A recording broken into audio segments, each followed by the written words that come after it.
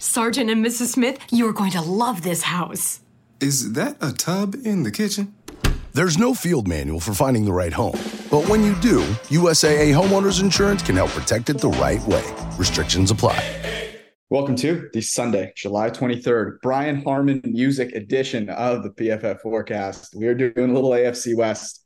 But first, we'll have to talk about Brian Harman cashing at like 120, 125 to 1, as we talked about in our British Open preview.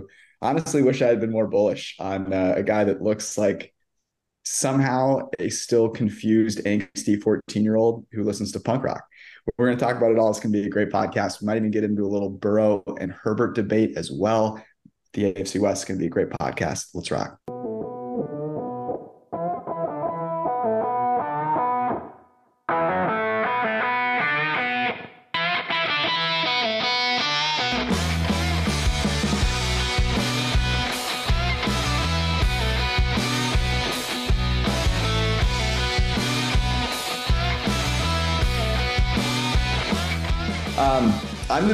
I'm the biggest loser here amongst what I would say is a podcast full of winners, because if there was one player we aligned on about 4 days ago, it was Brian Harman, who was going off at some ridiculous odds.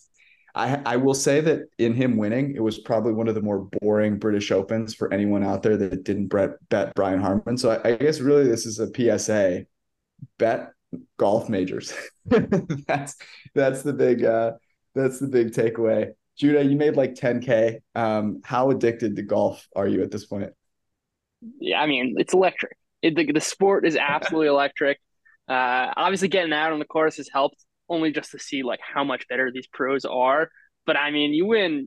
I won my first tournament, and then you win 10K on this one. I'm in the lucky spot where I saw that you guys agreed on Brian Harman, and I was like, all right, I got to go all in.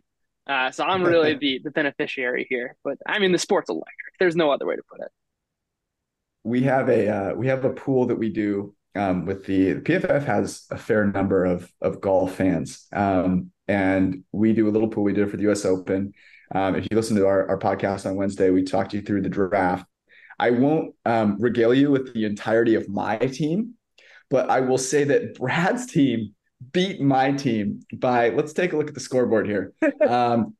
Brad's team finished 2 under par in total across 6 players. That beat me by 60 strokes. 60 strokes.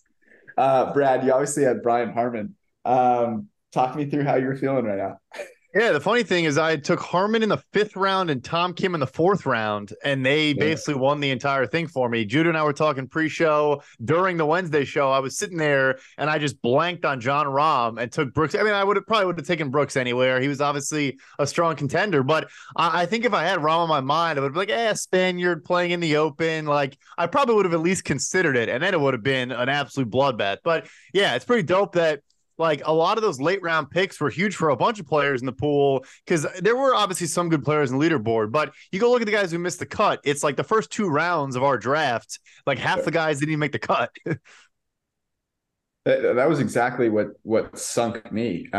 Dustin Johnson and Tony Finau absolutely destroyed me. DJ shot 81 in round 2. And the way we do it, we double for players that missed the cut. We double your score. So your round 1 and round 2 count as round 3 and round 4 as well.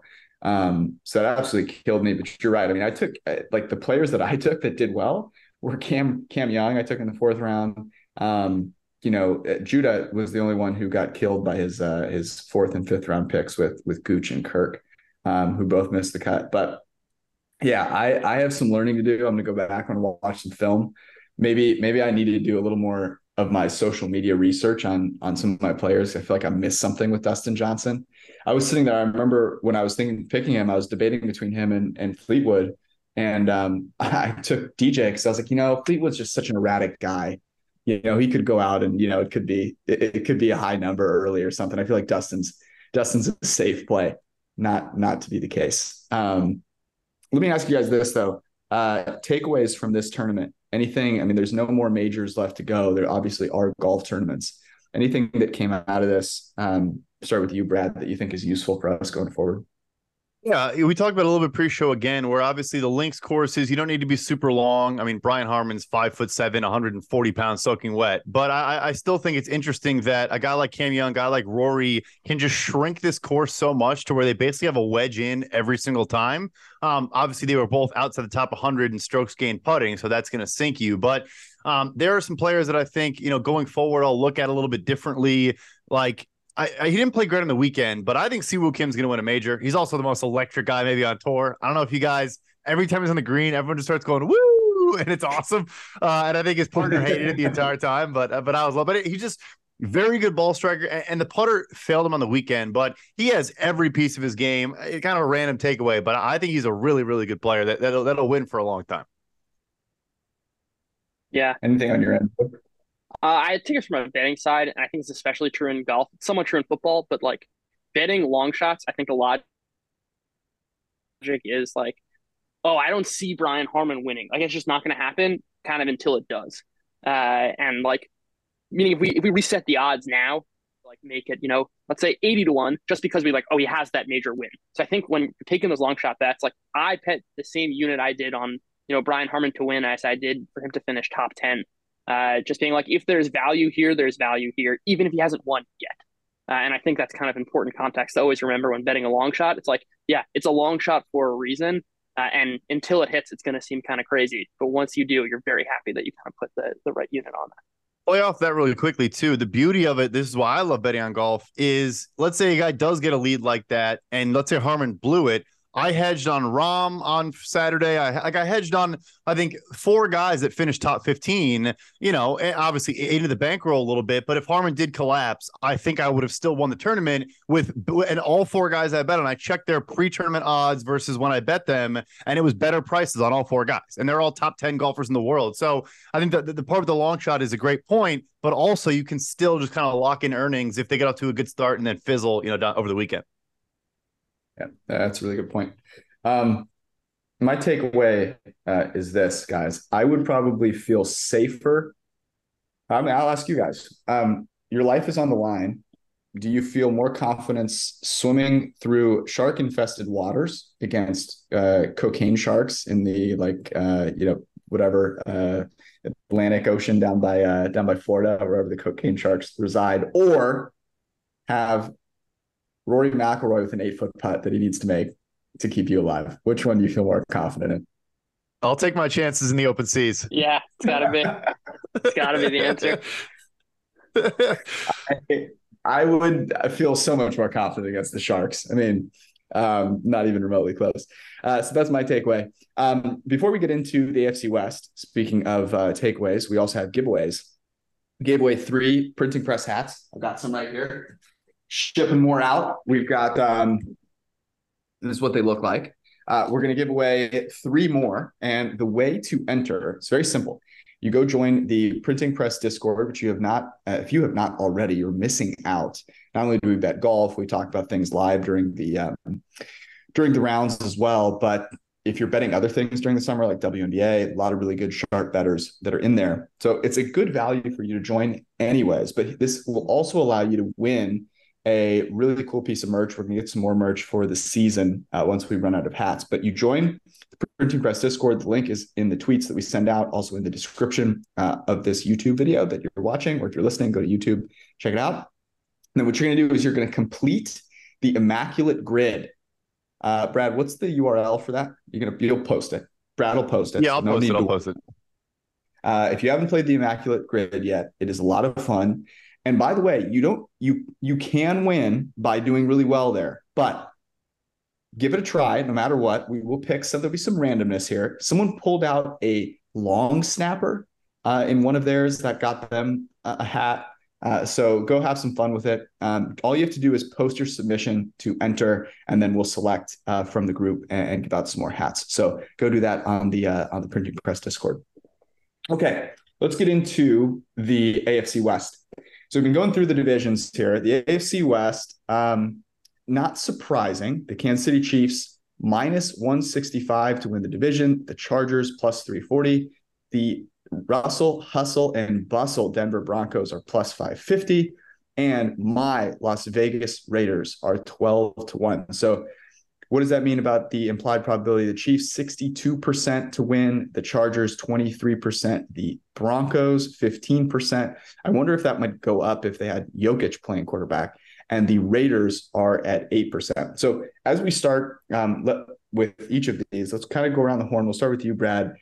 Which of these do you think is off by the most? Which one is the price that can be most taken advantage of? I know we kind of fall for this every year, and I say we, not just the three of us, but kind of America's football fanhood at large. But like there is, I think, some fragility with the Kansas City Chiefs. Look, they should be the heavy favorite. They should be the heavy favorite to win the Super Bowl every year of Patrick Mahomes' career. But the offensive line, they obviously added Juwan Taylor, but their injuries there could be interesting. They have some depth, but it's not anything special. The defensive line, if they don't get Chris Jones done, is a massive question mark. There's enough fragility that I think you probably could get a decent value on the Chargers, but it's hard to not view the Chiefs as the heavy favorite here as they are. I'm kind of torn here, honestly, between the Chargers and the Broncos. I'm going to say the Broncos are the most overvalued. I think there's a lot of talk about Sean Payton, Russell Wilson. I don't buy that. We can get into that later. I think what no one's really talking about is the fact that this defense was made last year.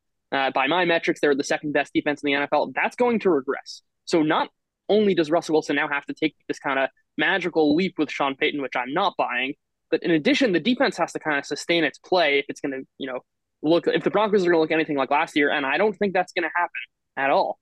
I see this defense regressing. I see a pretty bad offense, and they're being priced like Russell Wilson. It's 2020, and this defense is going to remain elite. I just don't see that happening.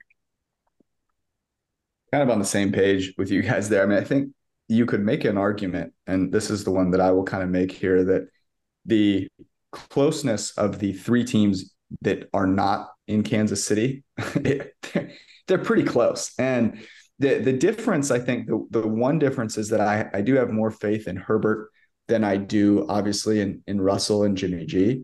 But I have a lot of concerns about the formerly San Diego Chargers in the secondary.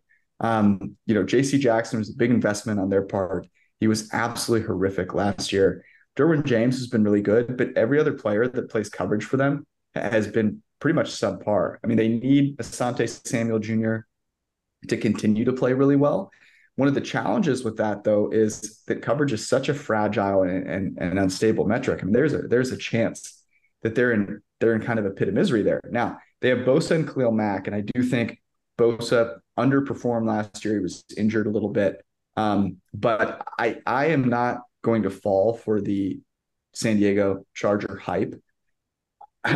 So I think that the answer is it's either Kansas City, which is too low, or the idea that Las Vegas is also too low, and that they have as much of a puncher's chance as, say, the Denver Broncos or even potentially the Chargers, with an incredible receiving core. I think, Jimmy G, who I will make the argument, I will die on this hill, that he gets way too much hate, and Max Crosby, who's an incredible pass rusher, against some other teams in the Chargers and the Broncos that I think are being a little bit overvalued there. So I'm kind of on the same page with you guys.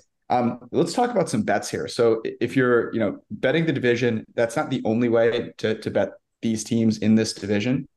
So thinking about other bets that we like, maybe correlated with the kind of thesis that we have about these teams. Brad, where do you go?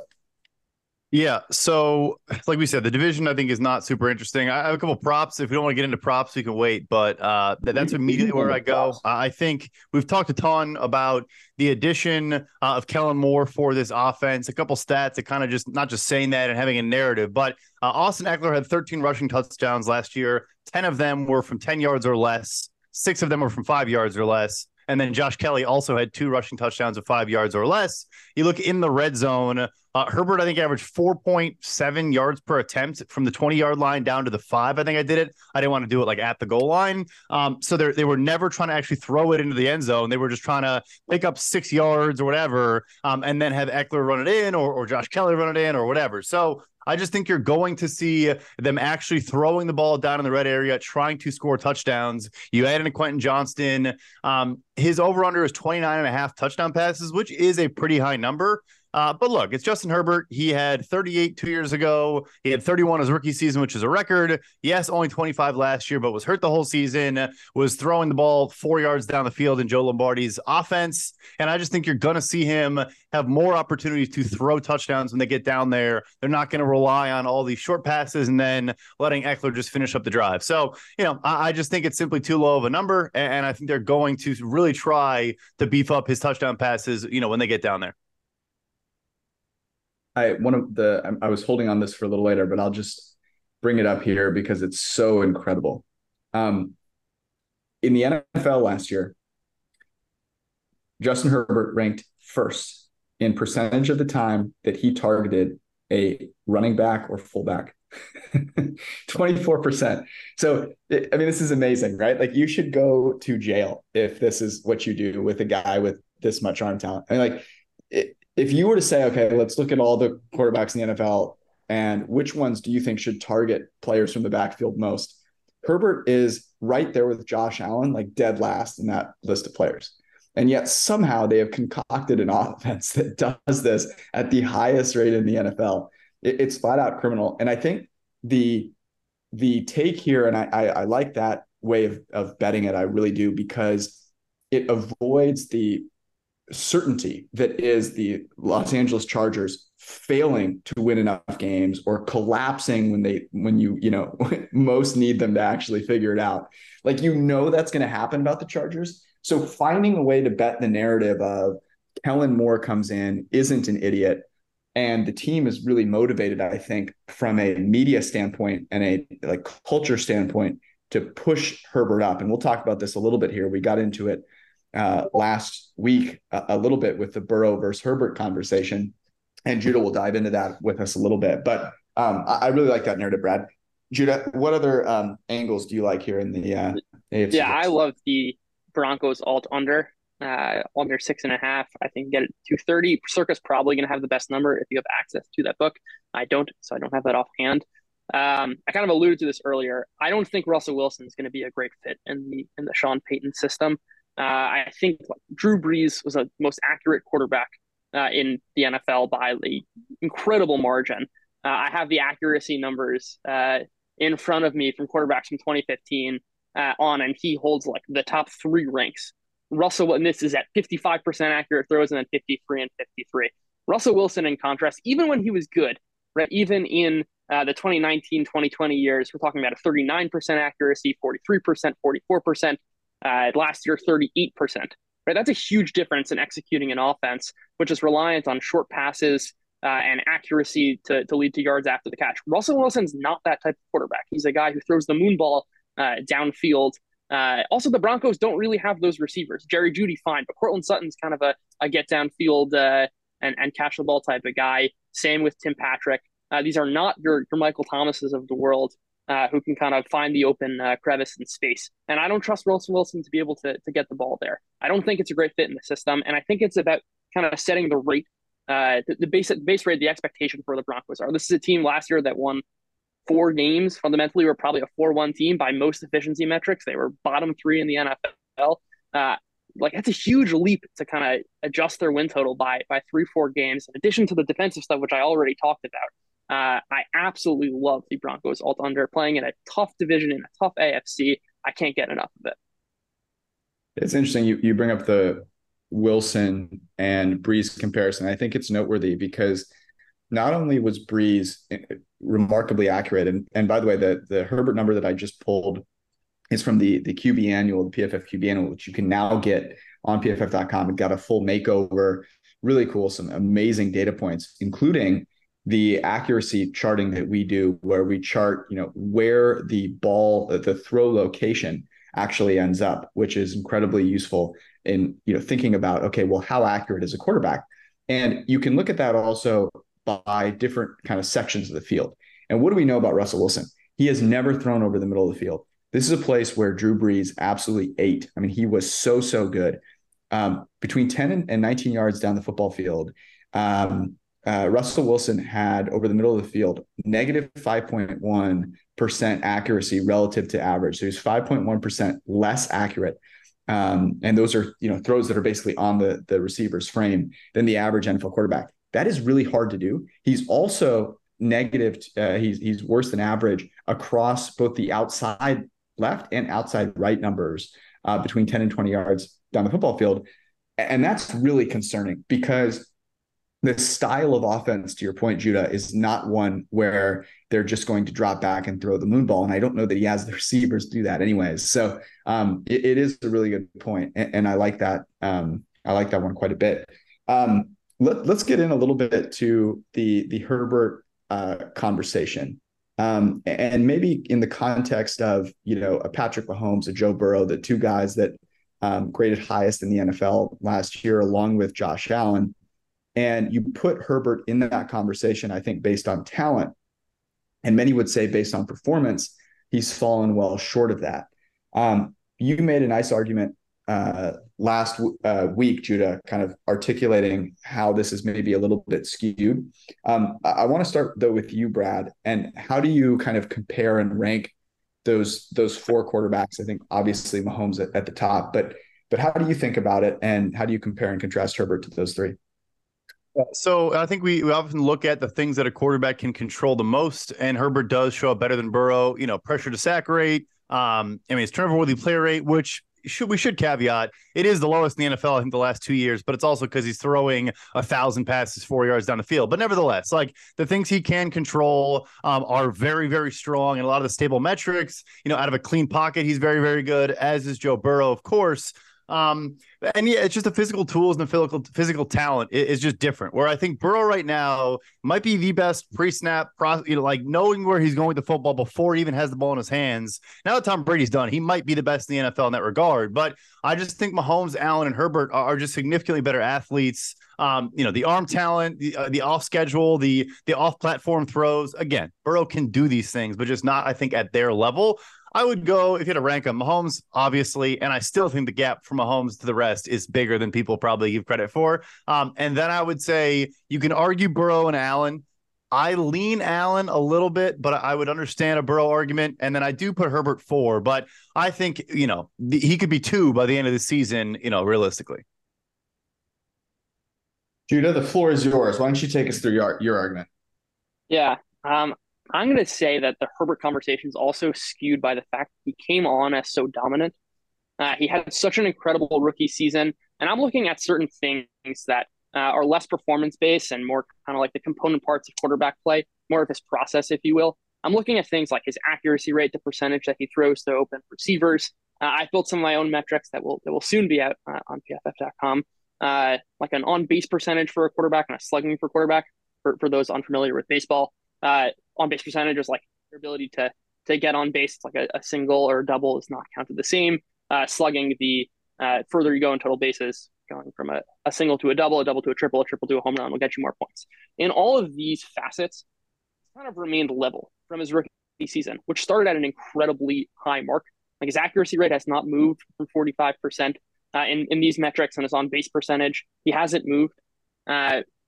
Most quarterbacks, even Patrick Mahomes, there's a constant curve where your accuracy, your percentage of throws to open receivers as opposed to tight windows, the open receivers goes up, the tight windows goes down. That's true for basically every single quarterback in the NFL except for Justin Herbert. And he kind of started at this like ridiculous peak that is completely uncharted territory for quarterbacks. Burrow, on the other hand, kind of took a regular development curve. He wasn't so accurate his first year. He was throwing to fewer open receivers, more tight windows, and each year he's gotten better and better and better. So when we talk about Herbert now, it's kind of like, well, we have 3 years of him being amazing. Change. The thing with Burrow is 2020 conversation is kind of irrelevant because that's not the sample that we care about. The sample that we care about is his progression, which is probably, most closely resembles 2022. And that's a guy who's playing at the same level of Herbert and all of these intangibles, in addition to all the other things we mentioned last week about kind of his willingness and knowledge of his offense and receivers.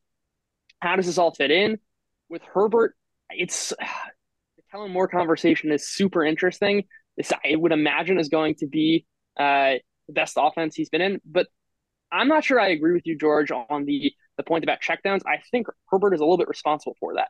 He takes a lot of checkdowns in spots where a guy like Mahomes or Allen would try and, engineer throws. I think Herbert's a little kind of timid in that way. And that shows up in this metric. He's his slugging percentage is very low. His on base percentage is very high. That's not true of Burrow. How will that change in Kellen Moore's system? That's an obvious question. They're talking about throwing the ball down the field.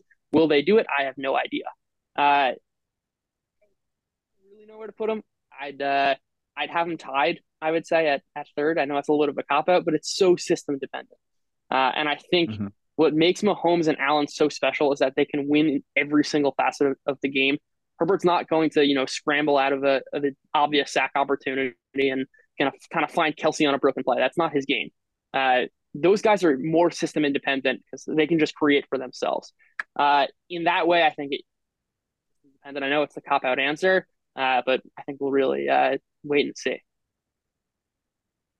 Yeah, it's interesting, and I alluded to this, I think, last time we spoke, but this is from Timo. I think I said the stat before, but this is quarterback and situation ranked by EPA per play since 2021. Patrick Mahomes, regardless of who he's playing with, is top of the list, 0.23. Justin Herbert, with Keenan Allen and Mike Williams on the field, is in second at 0.20. Josh Allen, when Diggs and Davis are on the field, when they're playing, 0.18. Matt Stafford, 0.15. Tua, 0.14. Dak Prescott, 0.13. Joe Burrow with Chase and Higgins on the field, 0.13. And this paints obviously a very interesting picture where you think about Herbert and the number of injuries that not only he has suffered, but that he has dealt with from a receiving standpoint. And so I do think that it's I will agree with you, Judah, and I think it's actually impossible to have a fair and nuanced discussion about these two players. Because if you're looking at performance overall, I think it's very, very hard to concoct a narrative where Justin Herbert is better than Joe Burrow. But when you kind of try and piece some things together, when you look at when both receivers are on the field, you can construct a narrative where, yeah, he is on that same playing field. The challenge for me, I think, is what you talked about, Brad, which is the ability for Joe Burrow. And I think Burrow and Mahomes are the two that do this the best. And you can find these data points in the PFF QB annual as well. How does a quarterback perform when he's blitzed? How does a quarterback perform when the defense is trying to do some things to get the quarterback kind of out of their comfort zone? And this is where Burrow continues to shine. He had the highest PFF passing grade against the blitz last year. He brought his time to throw down below 2.5 seconds last year. He was first in the NFL when working out of no play action. He was first in the NFL when he was facing single high. He was fifth in the NFL when facing two high. Like, the guy was just so malleable. And obviously it helps having Chase and Higgins. I'm not saying that Herbert couldn't do that, but simply that Herbert hasn't done that yet. He performed not very well against the blitz last year, 64.5 PFF passing grade against the blitz last year, which was just 21st, was 18th against too high. So I think there are a lot of things to Herbert's game. And the question is this because Joe Lombardi has no idea what a modern NFL offense should look like? Is this because Keenan Allen and Mike Williams can't stay on the field? Or is this because Herbert doesn't get as much out of his rocket and arm and physical tools as he possibly could? So I think the proper tiering of this is Mahomes 1, and then those three guys in a tier of their own. And I would say right now you give Burrow the slight edge, and right behind him Allen, and then behind him Herbert. But to say that that's for sure how they're going to end up this year, I think you're just kind of ignoring the simple fact that context changes. And the point of doing these rankings is not to say, hey, this is exactly how it's going to end up next year, but this is how I'd have them based on their prior performance. And given the talent that each of these guys have, it's very easy to see them ending up in a different order next year. I think with the exception of Mahomes at number 1, it would be very hard for me to see him not ending up at number 1. That was a long diatribe. You guys didn't sign up, so I apologize. Brad, a question for you kind of around the Chiefs, because we got yelled at for not talking about the Steelers, so I don't want to not talk about the Chiefs. People will get mad. How fragile do you think they are? I mean, you mentioned this kind of at the beginning. It feels to me like they've become a lot less fragile over the last couple of years where I might have said, if Kelsey gets hurt or if Hill gets hurt, obviously if Mahomes gets hurt, they're kind of screwed. But how fragile or lack thereof do you think this team is? They certainly have. I think it's the smartest thing they've done is to, move on from expensive players to build out depth. Their linebacker core might be the best in the NFL. But for me, it comes down to like the defensive line. If they don't, they're going to get Chris Jones done. But sophomore and rookie edges, Frank Clark is obviously not a phenomenal player, but he's a solid player. The secondary is pretty good as well. But it's just, I don't know if Kelsey does go down, like Kadarius Toney's hurt again as of today after trying to shag a punt in practice. Rashee Rice was throwing up on the field at his first practice. Sky Moore is Sky Moore. Like, I don't know. I think there is some fragility there. I think Mahomes obviously makes up for it to a great degree. And they do have depth. The question, honestly, a better way to phrase is just like, how much can Mahomes mask? And I think right now the answer is more than anyone by an order of magnitudes. I come back. I'm curious your take here, Judah. I think they are still pretty fragile. We've talked about this a little bit. I feel that Kelsey is a wide receiver one, right? He is a player that is so good at what he does. He lines up in the slot a ton. I mean, they even line him up out wide. And it's like a black hole, right? Where like you have to always game plan against him. And so I think that we give Mahomes a lot of credit, and rightfully so. But I don't want to give him so much credit in saying that, man, he has no receivers and manages to do these amazing things. That's not entirely true. And I want to make a comparison. I think obviously Mahomes has so much more physical talent than Tom Brady did. But when Tom Brady when all of a sudden Gronk disappeared, right? And he had no receiving talent. Edelman was always banged up. He looked awful. Remember? And I mean, that last game against the Titans where his last throw was Logan Ryan picks him off, pick six, and he's going to the Bucs. And it's like, does Brady still have it? I'm not saying that I want to see like Mahomes without Kelsey, but I do think they're fragile to the extent where if Kelsey is not there, I would be concerned, right? With a team that you feel like it's impossible to be concerned about. Where do you land on that, Judah? Yeah, I think I'm with you, George. And also, we had kind of an example of this in the AFC Championship game last year, where like at a certain point, even with Kelsey healthy, when the receivers got down to, I don't even know who was playing. It was complete no-name backups. I'm trying to remember. I'm a little disappointed. I know, like Demarcus Robinson wasn't there. I'm like trying to think. Yeah, anyway, all the classic Chiefs guys weren't even there. And like they couldn't move the ball. Granted, Mahomes was a little bit hurt. He's not immune. We've also seen that with the offensive line in the Super Bowl against Tampa Bay. He's not immune to everything going awry. But that's honestly not the argument I'd make for the Chiefs and their fragility. They've won a ton of one-score games. And that's not to say that they don't have an inherent advantage. Like they do. With Mahomes, they're going to be at an advantage in one-score games. And this is not to say like, oh, they're fragile, they're going to win 8 games. But they might not win 13. Last year, they had this third most one-score wins behind the Giants and Vikings. They won 7 games by 1 score. This has been a theme for years now where they just can't, they can't cover 6.5. That's what we always say. Let teams hang around games. At some point, one of these years, I think they'll go 10-7 because, they'll go, 4-8 in one-score games because some fluky thing's going to happen. Mahomes is going to throw that interception like he did against Buffalo. And they might not win 14 games. That is very possible. There's so much randomness in one-score games. And yes, it's Mahomes. And yes, he has a better chance. But they're fragile and they're not beating teams by 10-14 like the Eagles were last year. There's inherent fragility there. Okay, so we'll tee this one up. We're going to come back from my award-winning ad read and kind of talk about what's the narrative that gives you a different team winning this division than the Kansas City Chiefs. But before we do, you don't want to deal with fragility on your fantasy team, and that is why Best Ball is a great place to invest some of your hard-earned dollars. And the reason for that is we draft a team, and then if a player gets hurt, he doesn't play. The guys that accumulate the most points start and count for your team every single week. So you don't have to worry about ads, drops, trades, and that whole bunch of baloney.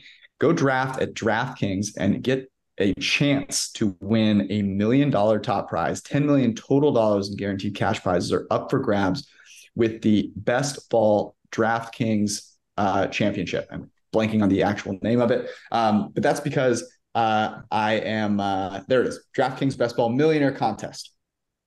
Slight little hiccup, but like Brian Harman, I rebound with a birdie. $1 million top prize, as I mentioned. And here's the best thing. Use promo code PFF when you sign up, and you'll get your first entry fee back in DraftKings dollars. So you get a $10 entry fee, you get 10 DK dollars back, and then you can use that to bet on some of the bets that we're talking about here. See DraftKings.com or download the app to enter. This ends on 8/9/23. Of course, 1-800-GAMBLER, one per customer, opt-in required. If you have a gambling problem, make sure you call that number. All right. The narrative that you guys like most, where the Chiefs do not win this division. Brad, we'll start with you.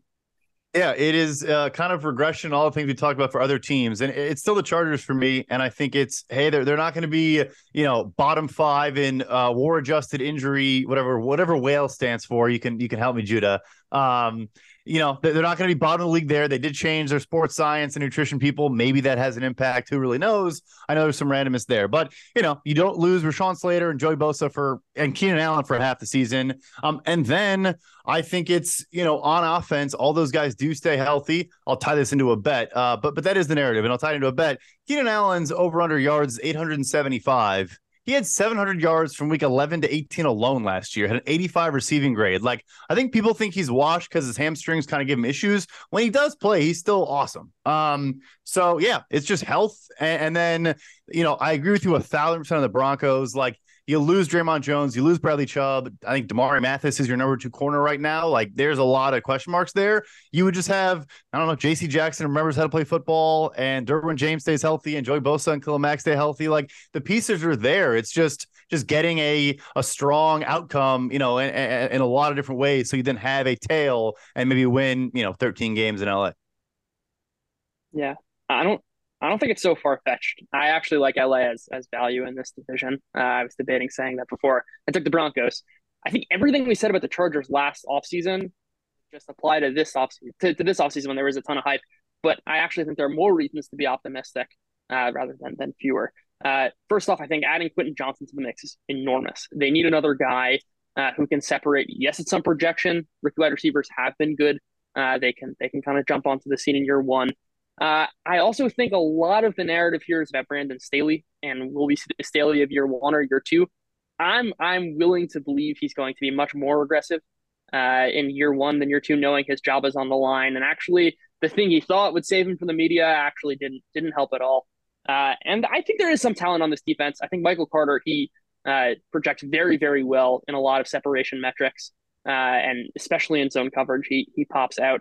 I think if they give him more snaps, rather than J.C. Jackson or Taylor in the slot, just your Taylor, that can help him out. But I think if Staley's defense can kind of stick to its limit explosive plays, generate a pass rush, and Herbert with Kellen Moore throws the ball downfield, everything everyone's making fun of Joe Lombardi for, if it all comes together, like, would it shock anyone? Justin Herbert wins an MVP? Of course not. And I don't even think that's so far-fetched. As much as I have tried, and I have tried, this, to convince myself that it is the Las Vegas Raiders, I just can't find a narrative for Jimmy G. One of the data points in the QB annual that you'll find is most yards gained on 0 graded throws. So for those of you that don't know, we grade every single throw. We grade every player on every play. But in addition, we grade every single throw. And the 0 graded throws are what's kind of expected. So like the idea is, an average quarterback's just making an average throw and he does it averagely. Okay, great. Jimmy G made more hay on those throws than any other player. And what does that tell you? That tells you that the scheme was getting guys open. He was putting the ball where it needed to be, but those guys were wide open, getting yards after the catch. I don't know if that's going to happen for the Raiders this year. So as much as I want to, it's very, very hard looking at that defense, looking at the lack of an offensive line, especially on the interior, and just knowing that Jimmy G is very fragile himself coming off an injury. So I think you guys are right. And here's the comparison that I would make. Dak Prescott with Kellen Moore has been a very, very productive quarterback. The big difference and the question mark that I have is Dak Prescott has always killed blitz. He's been very, very good before, pre-snap. He is maybe as good as, anyone out there, certainly, in that same tier as Burrow. Is Kellen Moore going to help Justin Herbert do that? And if he does, I think that'll be very, very interesting. I think that's really the piece to his game, in addition to obviously throwing the ball downfield to receivers who are talented, such as the receivers that he has. And I like that MVP bet. I really think that's a good one, especially because it doesn't require them to be successful in the playoffs, which I don't have a ton of faith in the Chargers doing.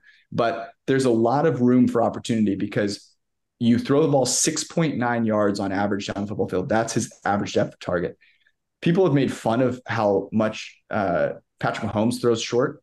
Mahomes still throws it more than a half yard further down the field on average, which is insane, right? And you think about the different weapons that Herbert has at his disposal. I mean, that's just absolute bananas that he's only throwing at 6.9 yards downfield. I mean, that is like legitimately like Alex Smith territory, which is honestly embarrassing. So I like that. What are the best odds that you found for Herbert MVP, Judah? Ooh, it's been a while since I looked. I want to say I saw a 12-1. While you're looking real quick, just to help you, George, on that, a data point to back up your thing, you look at last year, so 2021, not 2022, Herbert was 9th in passing grade against the blitz, and 2020 and 2021 combined is 11th. So still not amazing, but we know it's not a stable metric. And I think not only the Kellen Moore, and again, I know we're kind of like making all this perfect scenario, but you get a Rashawn Slater back. You have Herbert not getting rid of the ball because has broken ribs. And I think you can talk yourself into, all right, he'll be top 10 against the blitz and obviously phenomenal in a clean pocket. Yeah, he's 15-1 right now on DraftKings. And I think, I love I think what we've done is we've consolidated a few Chargers kind of outcomes that we like that are different than them winning the division. But certainly if they win the division, I think all of these have a really good chance of hitting. Herbert, I see it on DraftKings at 15-1 to win MVP. Being in LA, I think the media plays a really big role in this, right? Herbert is a guy that the media likes. The NFL has a media hub in Los Angeles. They want teams in Los Angeles to be good. There's going to be incentive to push the Herbert narrative. People are going to be a little tired of the Mahomes being so ridiculously good. Josh Allen playing in a really, really tough division. Joe Burrow playing in a really, really tough division. And so I really do like that narrative. Obviously, you have the touchdown. What was the touchdown over under for 9.5, which he's gone over 2 of his first 3 seasons. And also to your MVP point, he had a great rookie year, but Justin Jefferson probably should have won that award, and they gave it to the quarterback in LA. So, yeah. I'd even add. Go ahead. Yeah, I want to throw on more, and that's Coach of the Year, Brandon Staley at 25-1. On this same theme of narratives and LA. Like if this team kind of edges the Chiefs out, probably means they're winning, 12, 13, 14 games, which is well exceeding their win total, which is often how this award is based off. I can totally see the media making the case like, look at Brandon Staley, most talked about coach after his first 2 seasons, finally coming through, toppling the Super Bowl champion Chiefs at 25-1. I can definitely see that happening. I like it a lot. Yeah, that's a good point. If you want to go really, if you're trying to take our Brian Harman bet and duplicate that, Keenan Allen is 130-1 offensive player of the year, which obviously you've got to have a lot of things go right there. But, it is a good point around how productive he's been when he's been on the field. The addition of Quentin Johnson will help him as well. Mike Williams, the guy that has been also on and off the field a lot. So, when Allen was on the field, but Williams was off, there was obviously a ton of focus on only Allen. So I think it gives him more kind of flexibility in terms of being able to kind of take advantage of offenses. He's a guy that would put up gaudy, I think, reception numbers. And you think about as well what Kellen Moore did with CeeDee Lamb, in the slot. I think he'll do something very similar with Keenan Allen, who's been dominant in the slot over his time in Los Angeles. Any other bets that we like for the AFC West, fellas? I would just say real quick, tied to yours, if you're afraid of doing offensive player of the year because of quarterbacks and whatever, Keenan Allen is 60-1 to just lead the NFL in receiving yards. And again, like I get they've added pieces, but Herbert had 4,700 passing yards last year, 5,000 year before that. Even if Keenan Allen just got 20% of like his lowest, he's still over 1,000 yards, or close to it. And I think he should have a higher target share. He certainly did when he played, down the stretch last year. Yeah, it's a good point. Jude, anything else for you? Yeah, I'm looking at the Devontae Adams under receiving yards. I think the best line I found was 13.25 on Caesars. That's a huge total. I think it's kind of to your point about Jimmy G, that this is a guy who kind of takes what's there, not making any spectacular throws, and I don't see this passing offense being particularly productive. But Devontae Adams is kind of on the decline, as much as that pains me to say as a fan of his. He's 31 years old. His separation numbers have gone down pretty drastically each of the past bunch of seasons. The target competition, they signed Jacoby Myers. They have Hunter Renfrow back. This is a team last year that was trotting out Mac Hollins as the wide receiver 2 for most of the season. I don't think he's going to earn the same target share. I do think the targets coming from Jimmy Garoppolo are less valuable. I wouldn't be shocked if this team kind of tanks. 13.25 is a huge number, and I'll take the under there. I refuse to fade Jimmy G, but I think that's a very compelling argument, and I would be on that if I didn't have a moral obligation not to disparage the name of Jimmy Garoppolo. All right, that was our podcast. We'll be back on Wednesday evening. We have finished now the AFC, right? So we are on to the NFC. We will start in the East. It'd be a great division to talk about, obviously, with the Eagles, the Cowboys, the Gigantes, and the newly reformed Washington football team. Can't wait to dive into all of that. It'd be a lot of fun. So as a reminder, go join the Printing Press Discord, get yourself a Printing Press hat, enjoy the rest of your Sunday and start your week. And we will see you all on Wednesday night. Peace.